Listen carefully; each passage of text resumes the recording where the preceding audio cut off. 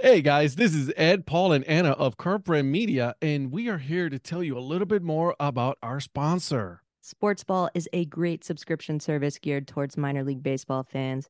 Each box features a different minor league team. You get a box every 3 months with minor league baseball gear, including different styles of hats like Ed's favorite, the dad hat. The cost is less than $12 a month. Proceeds from each box goes to More Than Baseball, the only nonprofit dedicated to the well-being of minor league baseball players. We all know that Parents' Days are coming up this summer, so if you've got a mom or a dad or a grandma or a grandpa who are particularly difficult to buy for, but you know they're baseball fans, this is the answer, guys. Meet your new favorite team at sportsballbox.com. Is there anybody there?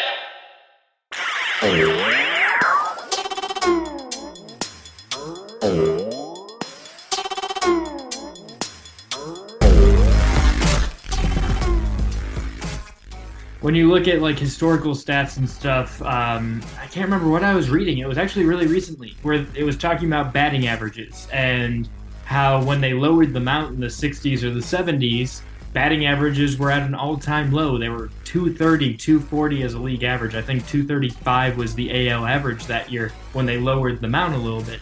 And, sure enough, once they lowered that mount, the batting average is higher up to close to 300. What's up, Dad Crew? Ed here. And on this episode, I give you guys John Kocsis. He is a media relations manager as well as the voice of the Columbia Fireflies. That's right, guys, the one and only. We talked about his upbringing up in Cleveland, some of his heroes growing up, as well as some of the jobs that he had along the way to becoming the voice of the team. That's right. As well as we also go into his little project that he's been doing since he started with the Columbia Fireflies. He wrote a book, that's right, coming out in June. You guys got to go on Amazon to go ahead and pre-order it. I'll also put the link on there. But listen, I can't give you too much information because it's all part of the interview, and I want you guys to listen to it. So, guys, without further ado, I'll give you the episode. All right, well, I want to welcome you guys to yet another episode of the Data Chronicles. My name is Ed. With me today, listen, I'm so excited about this. I've been trying to get with this dude for a little bit here. He's a fellow fan of sports, as you guys already know. John Kocsis, how you doing today, man? I'm doing great, Ed. Thanks so much for having me on. Are you kidding me? Hell yeah, man. Are you kidding? This is as good as it gets for me right now, man. You are, and I want to make sure that I say this right. You are the broadcasting and media relations manager for the Columbia Fireflies, correct? Yes, sir. Yes. Kudos to me. All right. So, but before we get into, what you're currently doing and all that fun stuff, the question that I ask everybody is, tell me how you become a fan of sports, baseball, and what you're doing now. Yeah, so I grew up in Cleveland in the late 90s, which means as a left-handed kid, I naturally gravitated towards two people, Jim Thome and CC Sabathia. Jim Thome a bit more than CC because as a kid I said, I want to hit 600 home runs, right? I wanted to be the next Jim Thome. And roughly fourth grade or fifth grade, I realized I would never be hitting 600 Major League Baseball home runs. So I tried to think what else I was good at. And I was naturally gifted at writing. I did well with reading comprehension. I enjoyed reading books, whether it was fiction, nonfiction, whatever. There was always a book in my hand as a kid. So, I naturally started moving towards sports writing, and I became the editor-in-chief of my high school paper, the sports editor, all that stuff. And look at you. Fortunately, our basketball team, my senior year of high school, went to states in Ohio. And we had the opportunity to go on Munch in the Morning show, so Mark Bishop's show on ESPN Mark Radio. Munch Bishop, yeah. Exactly, yeah. And so he allowed me to just talk about the basketball team. And then I parlayed that into our senior project was we had to shadow someone for 2 weeks in a career you want to do. So I shadowed ESPN Cleveland Radio at WKNR when Munch was on back. I think it was like 4:30 in the morning until 9 in the morning or something like that. So I remember those days. And I went to classes for the last 2-3 weeks of the year, but I was in love with it from that point on. I went to Ohio University, go Bobcats. And I'm a Kent State, or I can't say Bobcats. I'm Kent State here, man. My dad graduated from Kent State, so we've got a lot of MAC. I've got a twin that went to Western Michigan. My dad went to Kent State. My uncle went to Kent State. My aunt went to Akron. So, Oh a wow, lot you got a of Mac action, family, man. right? But yeah, so went to Ohio University, studied journalism there, got involved with the Southern Ohio Copperheads, doing play-by-play for them, and that was my sophomore year of college when I first traveled with a baseball team. And at that point, I said, "Man, if I could get paid to do this, there's no shot I'd do anything else the rest of my life." And here we are. If that was sophomore year of high school, that was the summer of 20 or college rather. That was the summer of 2013, summer of 2014. So let's just call it 10 years later. Good for you, man. That's awesome. I'm happy for you. That's for you to follow what you're doing, right? And first of all, shadowing, someone who is so well known in the Cleveland area, right? Like Munch is like, I met the guy. He's super cool, down to earth. You ask him one question and he'll go on a super long tangent about whatever that subject is, which is awesome. And that's what makes you a good, make someone, and like yourself, a really good play-by-play and radio personality. Yeah, Munch is salt of the earth, one of the good ones. Him, Terry Pluto, Mary Kay. Cleveland's really fortunate with their writing and sports talk scene. Even Paul Hoynes, the beat writer for the Guardians, he's a fantastic guy to get to know. I've had the pleasure of talking with him once or twice just over the course of my lifespan. I'm sure he has no idea who I am, but when you're a college kid and you have the chance to talk to the beat writer for the team you grew up rooting for, then you're going to remember those conversations. And Paul's a really great guy as well. Yep, true story. All right, so the Copperheads were your first, gig into play-by-play. Mm-hmm.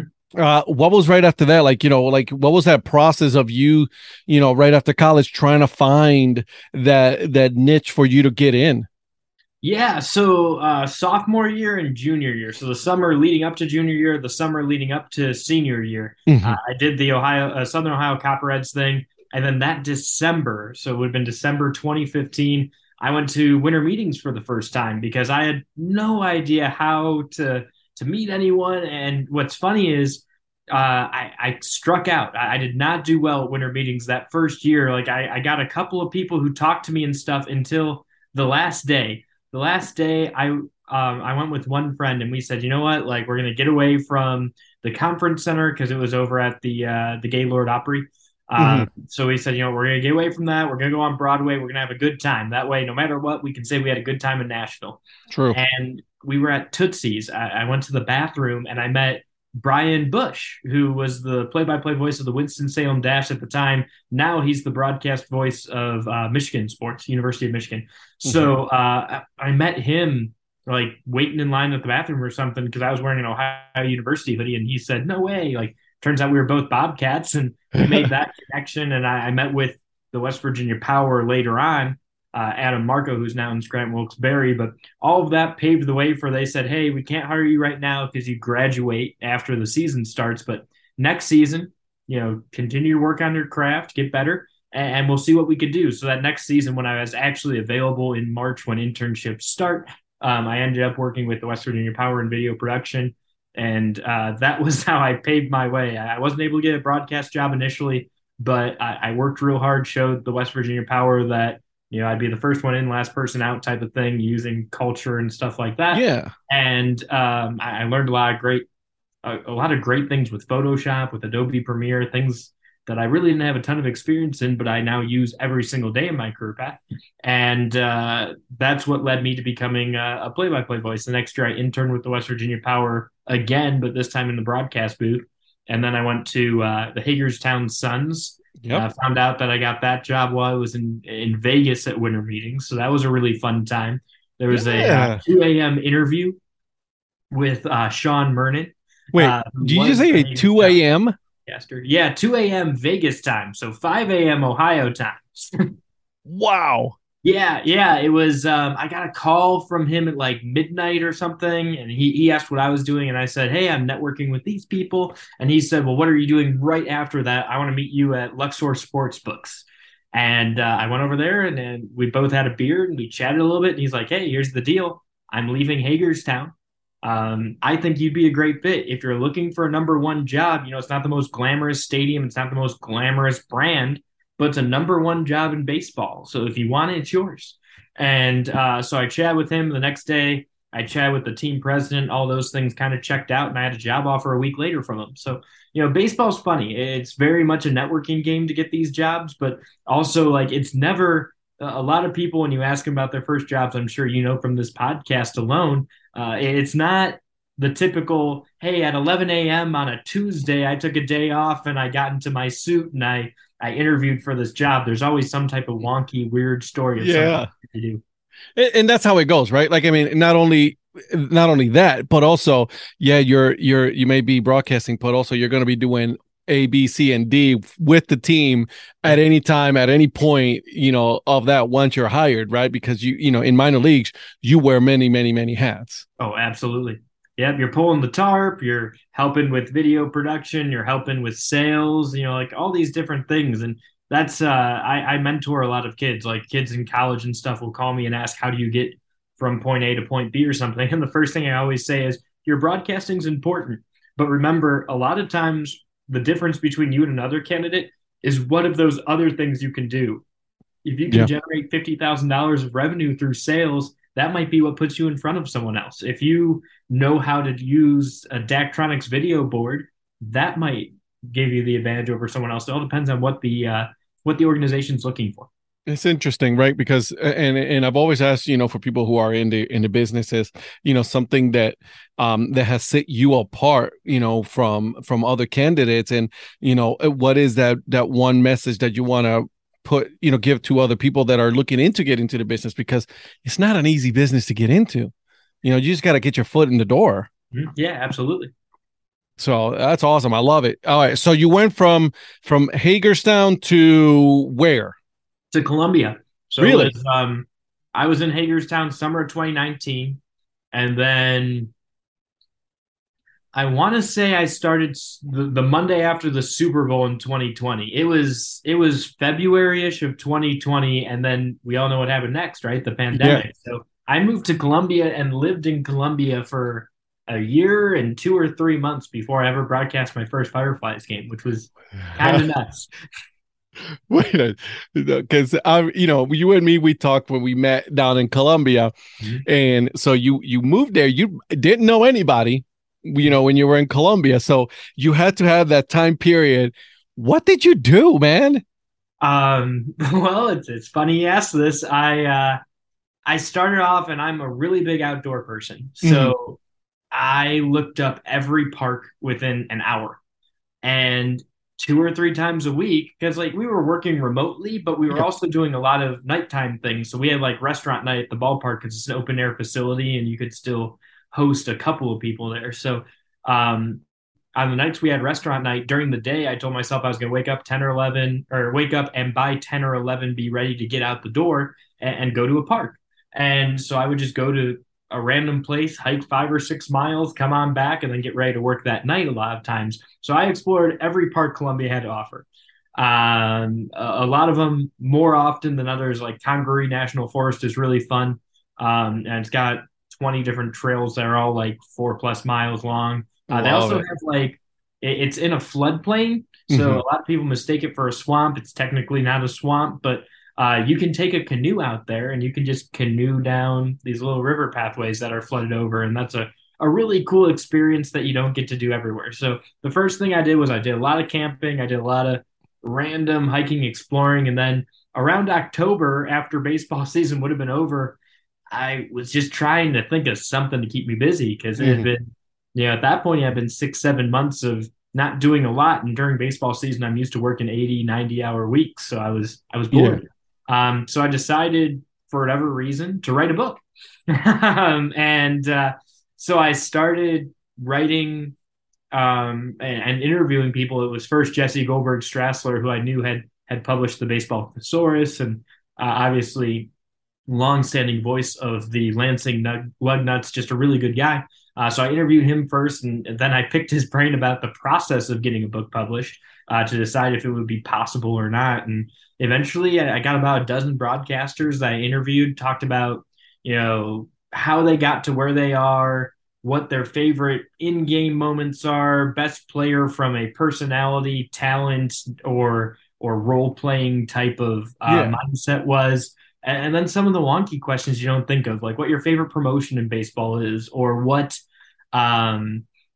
type of restaurants you like visiting on the road that people may not have heard of in small town America. And that was the most interesting part of it for me, was hearing what people's favorite like random experiences were, whether they like went to see dinosaur bones at this random spot, or they had the best barbecue of their life in Jackson, Mississippi in a tin shack, or some people talked about like really good nightlife scenes. And one of the ones that got mentioned was there's this bar called the Sip and Dip Lounge in Great Falls, Montana. Love the name. It's a bunch of so there's an 87-year-old lady, Piano Pat, who plays the piano and sings every night, just requests songs all night. She prior to passing this last year, so 2021, she had sang 4 or 5 nights a week at the Sip and Dip Lounge for like 50 years. It's a nuts story. She has like documentaries written about her and stuff like that. Like she has a Netflix thing out. She was featured in CBS's Sunday Mornings and a couple other things as well. This bar in Great Falls, Montana, middle of nowhere, was featured as one of the top 10 dive bars in GQ one year.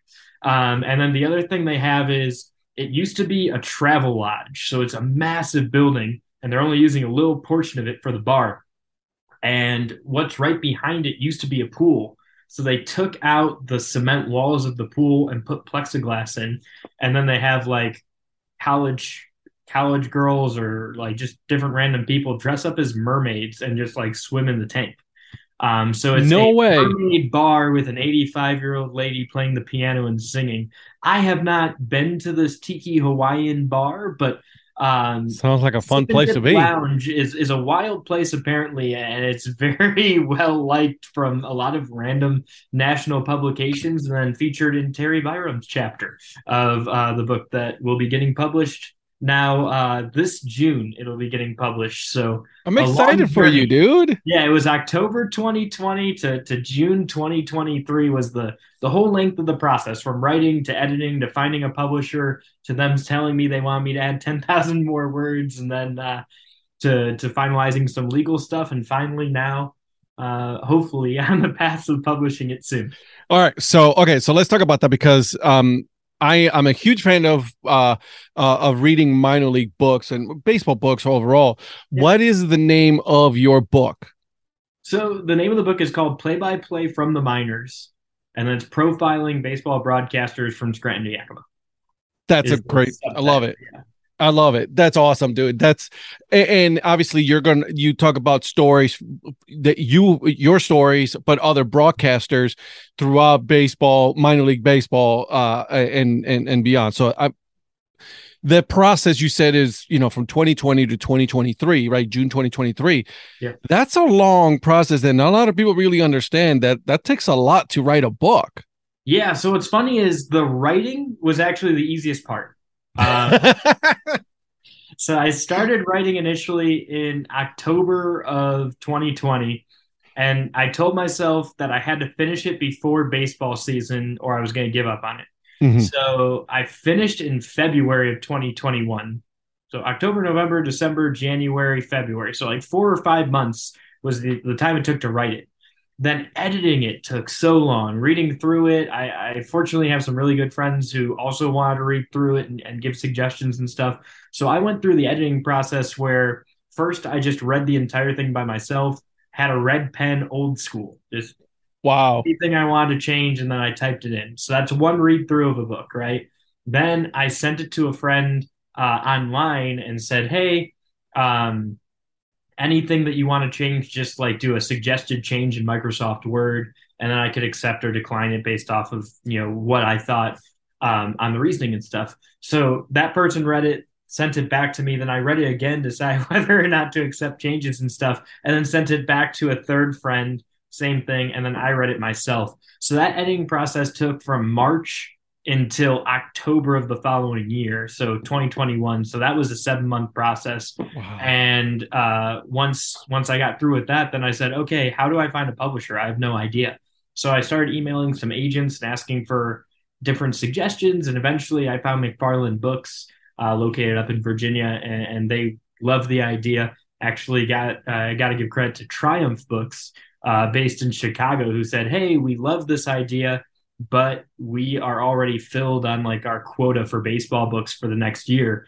We think this would be a great match for you, though." And they sent me. Oh, that's They sent me awesome. McFarland, and I talked to McFarland, and they initially were like, "Yep, let's get this signed, and then let's start going through the process." So I've been working with them since about November of 2021.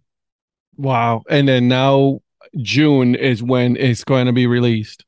Yep, it'll be in June, and right now it's available on pre-sale for Amazon as well as McFarlandBooks.com. Mhm. And then hopefully by the time we get to June, it'll have a couple of independent bookstores and then a few Barnes and Nobles. Barnes and Nobles is weird. I didn't know this until I got into publishing things, but apparently it's not like every Barnes and Noble is actually different. Like it's Huh. not you get a contract with Barnes and Noble and every Barnes and Noble in America has your book. It's like you tell Barnes and Noble where you're from, and like so for me in Cleveland there will be 4 or 5 Barnes and Nobles that will have the book, and then because I'm in Columbia there will be a couple of Barnes and Nobles around Columbia that'll have the book, and then any other places that they feel would have a draw for this specifically. So there are 6 teams that are featured in this book that are in the state of Pennsylvania.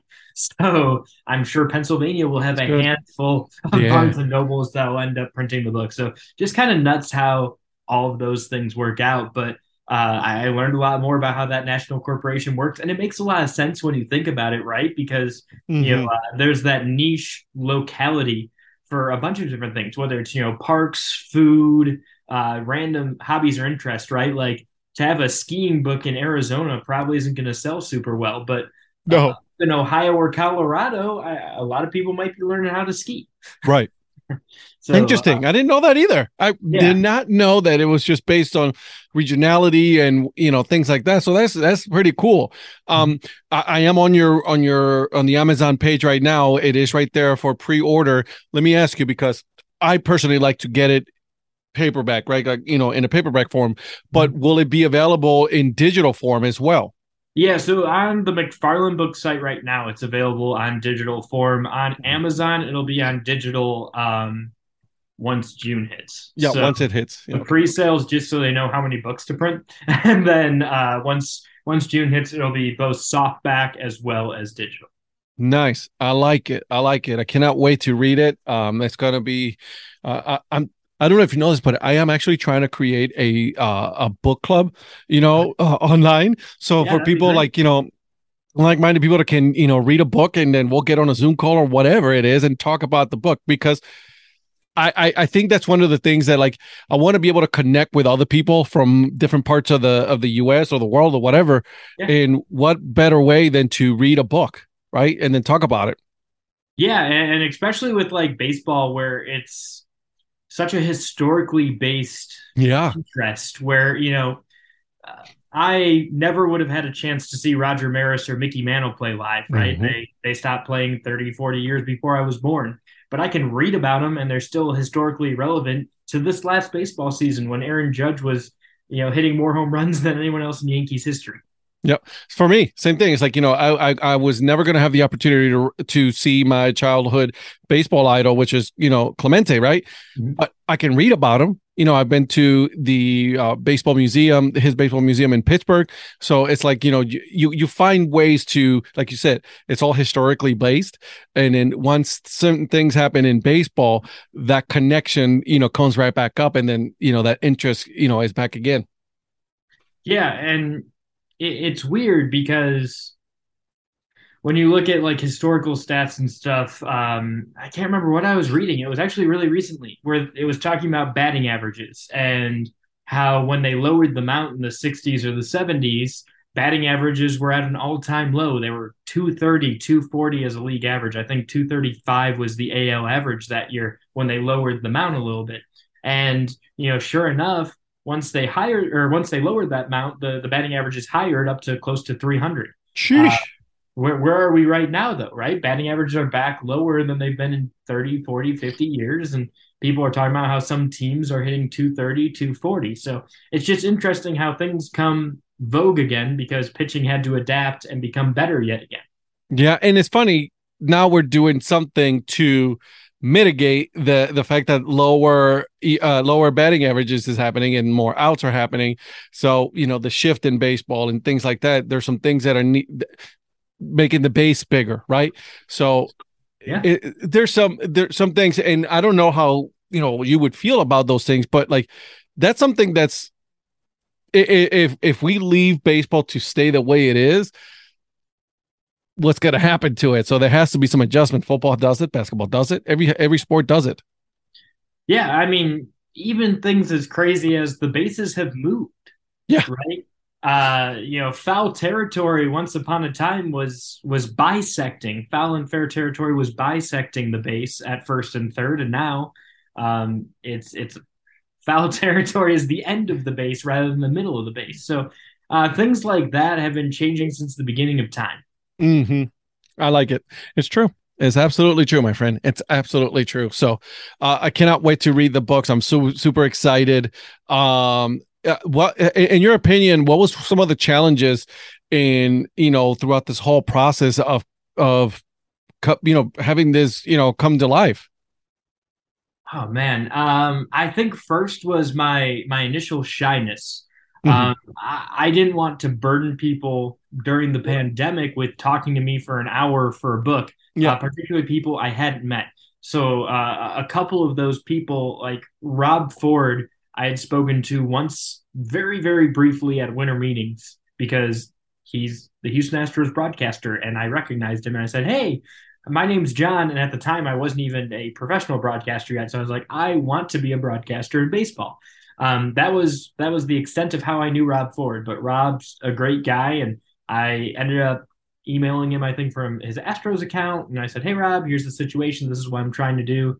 Would you be willing to chat with me?" And he immediately was like, "Absolutely. I'd love to tell some of my stories." And he has some amazing stories.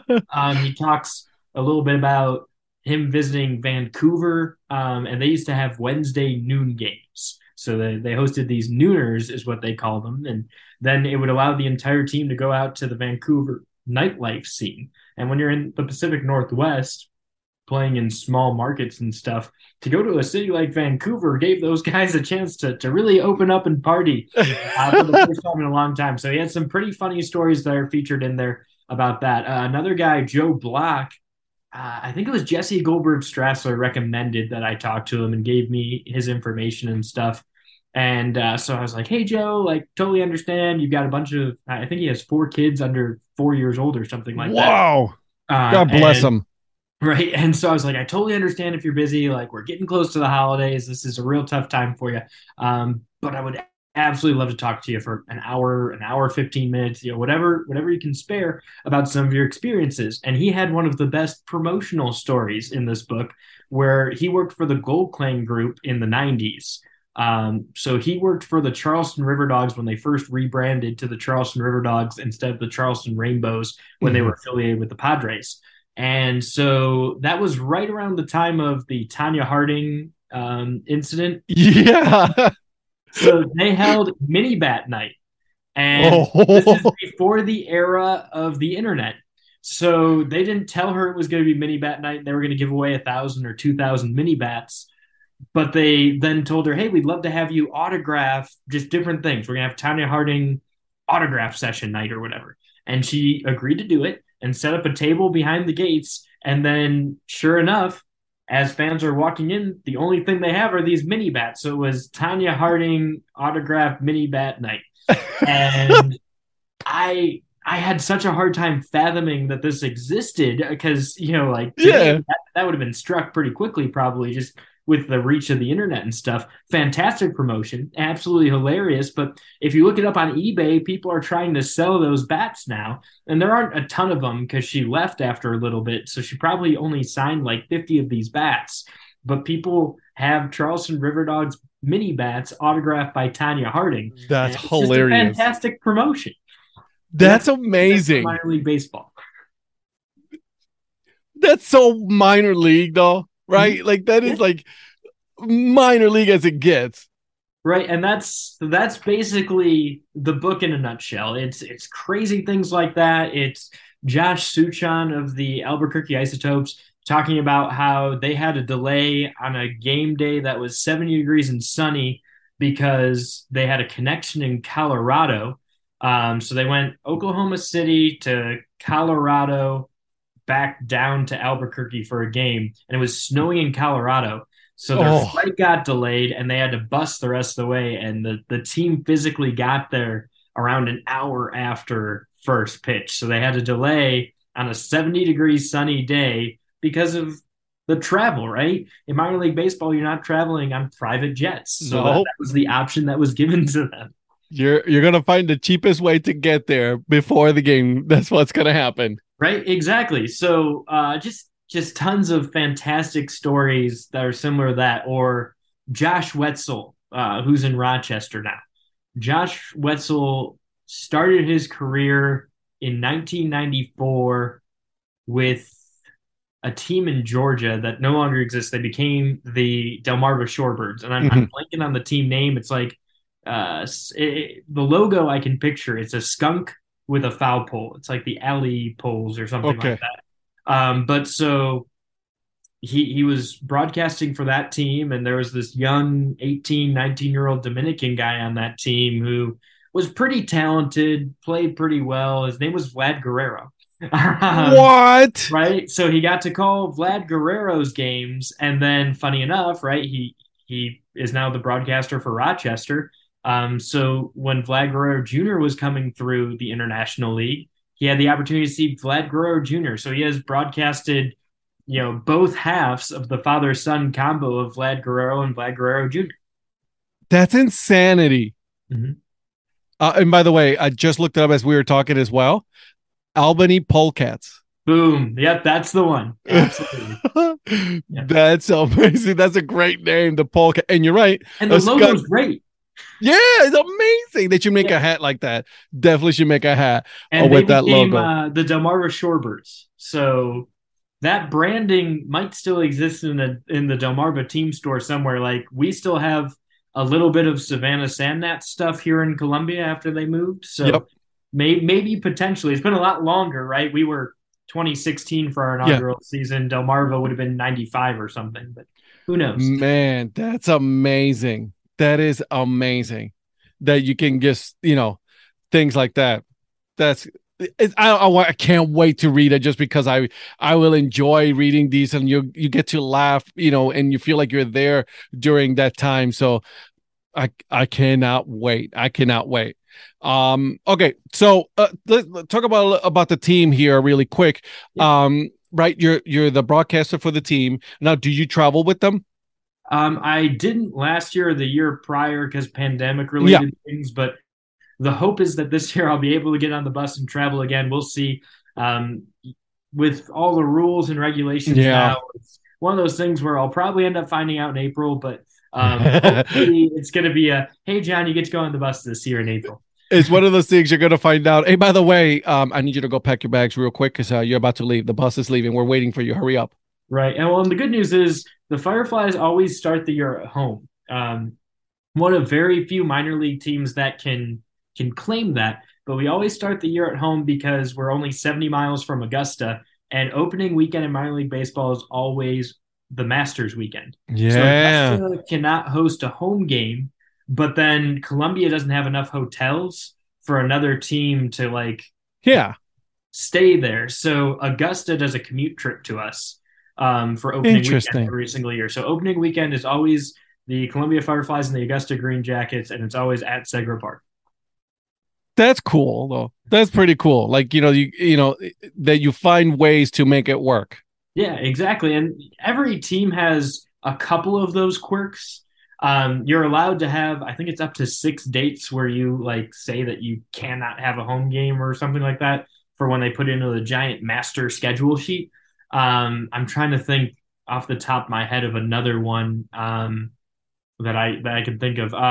Lexington when Keeneland opens up, or when they have the big Triple Crown race in Louisville. Yeah. So when the Legends used to be in minor league baseball, they never raced that weekend, just because very difficult to find additional parking or people to do additional things on Yeah. that. Because some people are, that's the big money maker right there. Yeah, they like horses in Lexington. I don't know why. That's just crazy talk. That's crazy.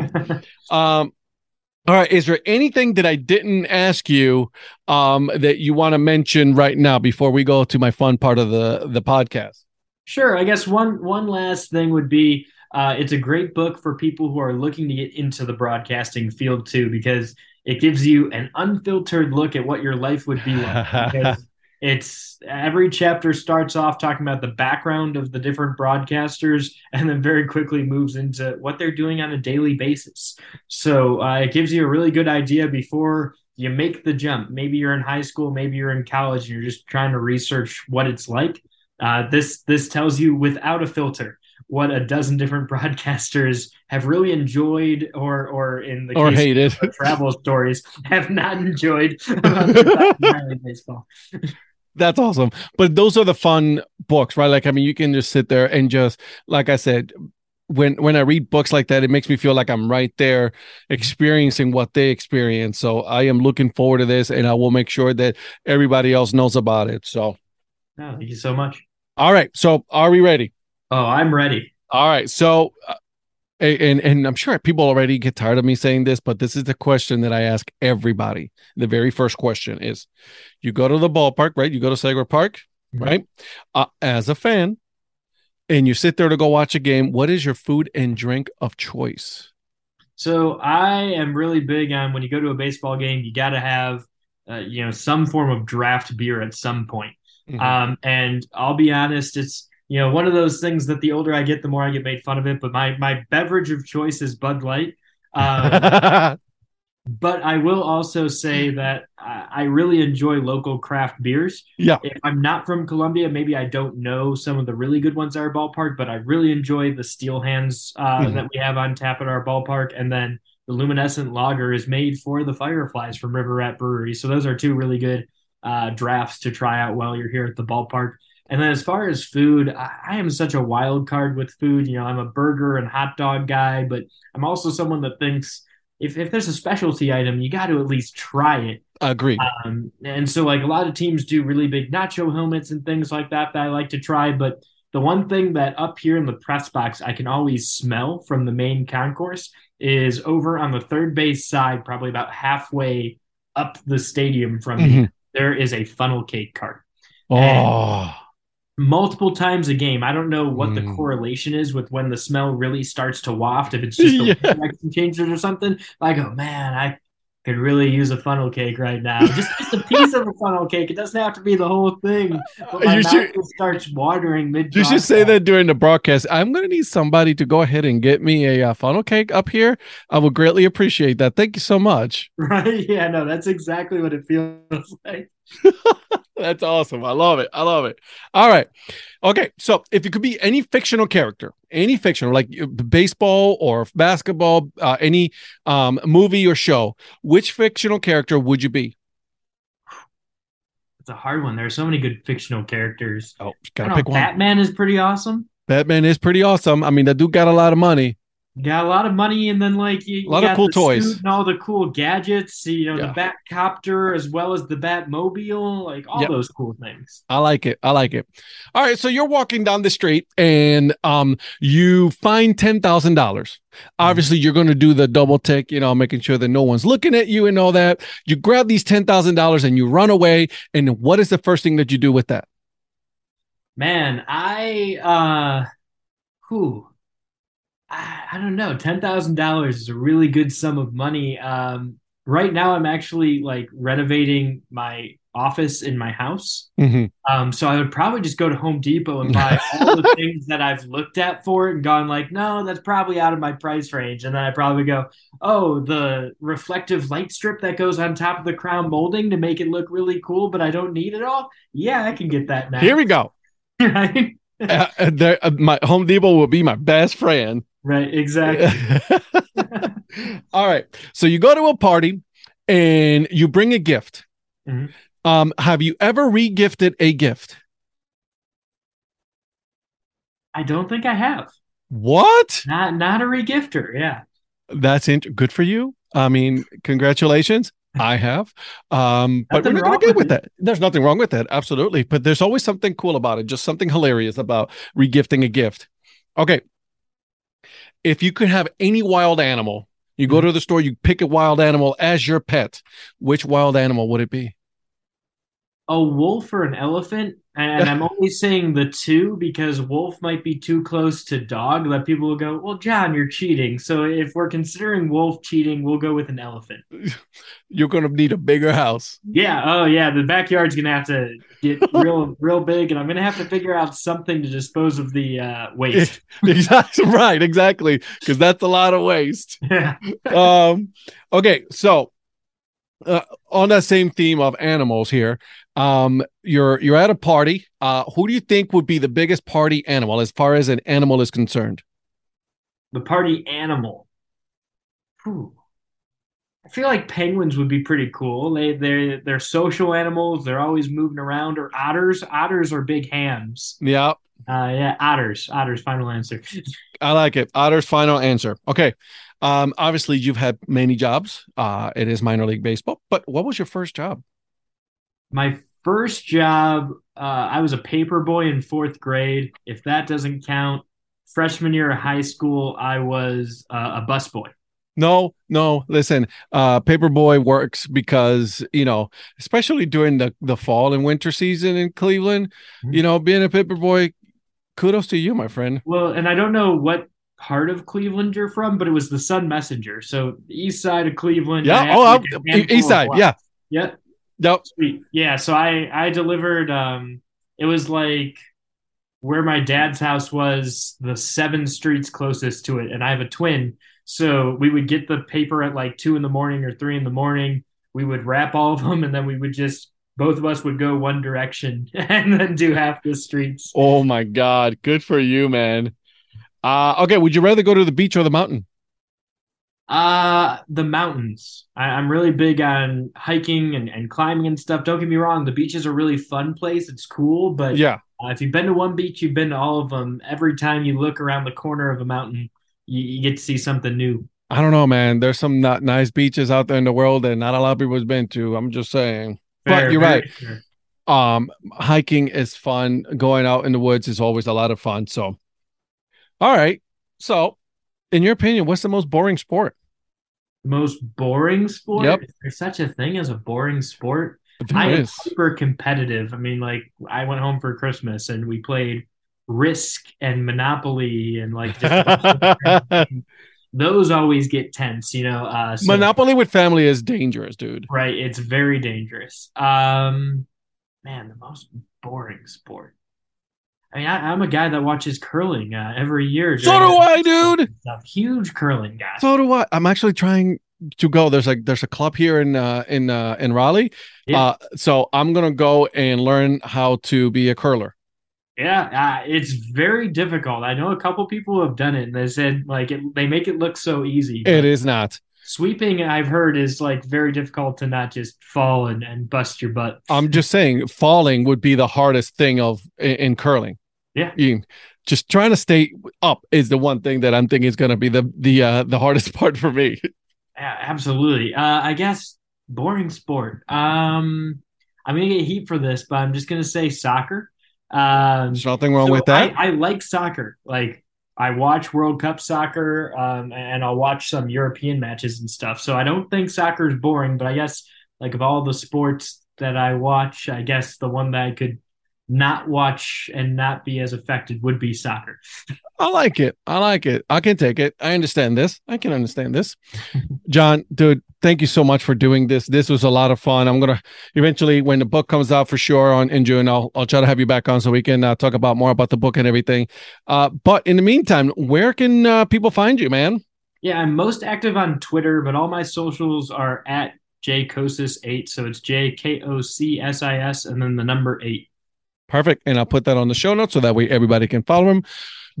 Good luck to you in the team in the new season. I am pulling for you guys. You guys are awesome. We've met in person. The facilities are amazing, and obviously, I was there with Donnie Wise and James Christopher. And it was a blast. So I got to get back down there again to hang out with you guys. Yeah, thanks so much for having me come on. Love the show. And then also, next time you're in Columbia, let me know. I'm going to, buddy. Don't you worry. All right, man. Take care. Yeah, have a good one then.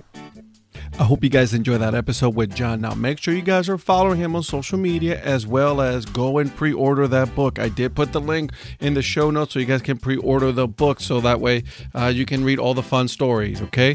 Before I go, a couple of things. Obviously, you guys already know I partnered with Baseball Barbecue. If you go to www.baseballbarbecue.com/dad hat, that will do what we'll do is it'll give me a percentage of the sales, so that way, I'll be honest, I'll buy more dad hats. But here's what I'll do for you guys. If you use code BBQ20 BBQ20, you will get 20% off of your first order, so that way, hey, save a little bit of money. All right, and now here's the dad joke of the episode. I heard Optimus Prime is writing a book. It's an autobiography. All right. I see myself out, guys. Until then, keep on grinding and always support the minor leagues. See ya.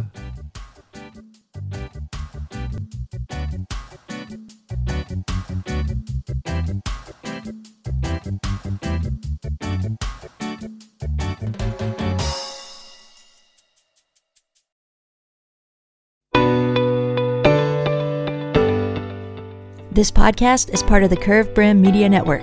Here are some of the other members of Curved Brim Media. Hi, this is Ed Rivera of the Dad Hat Chronicles. Join me as I interview people just like you and players, coaches, GMs on the path that led you to become a fan of the sport. I'm Paul Caputo, and on the Baseball by Design podcast, I talk to minor league baseball teams, designers, and other super interesting people about what these minor league baseball logos mean, and I talk a little bit about ice cream helmets. What's up, Bucketheads? I'm Anna DiTomaso, and each week on the Baseball Bucket List podcast, I speak with a different fan about their favorite baseball memories, what the game means to them, and what's left to check off on their baseball bucket list. Hey guys, this is Patrick Larson from the Minor League Baseball Hat History Series, and in every episode I go through the history of minor league teams through my personal collection of hats. You can find me on Twitter at PatLarson1. I hope you guys enjoy. This is Patrick and Corey of BaseballMapper.com, and we have made an interactive map to help highlight all baseball teams from the majors down to collegiate summer leagues. We want to bring you closer to baseball. So get on the site and find a team near you today. Learn more about Curved Brim Media at curvedbrimmedia.com.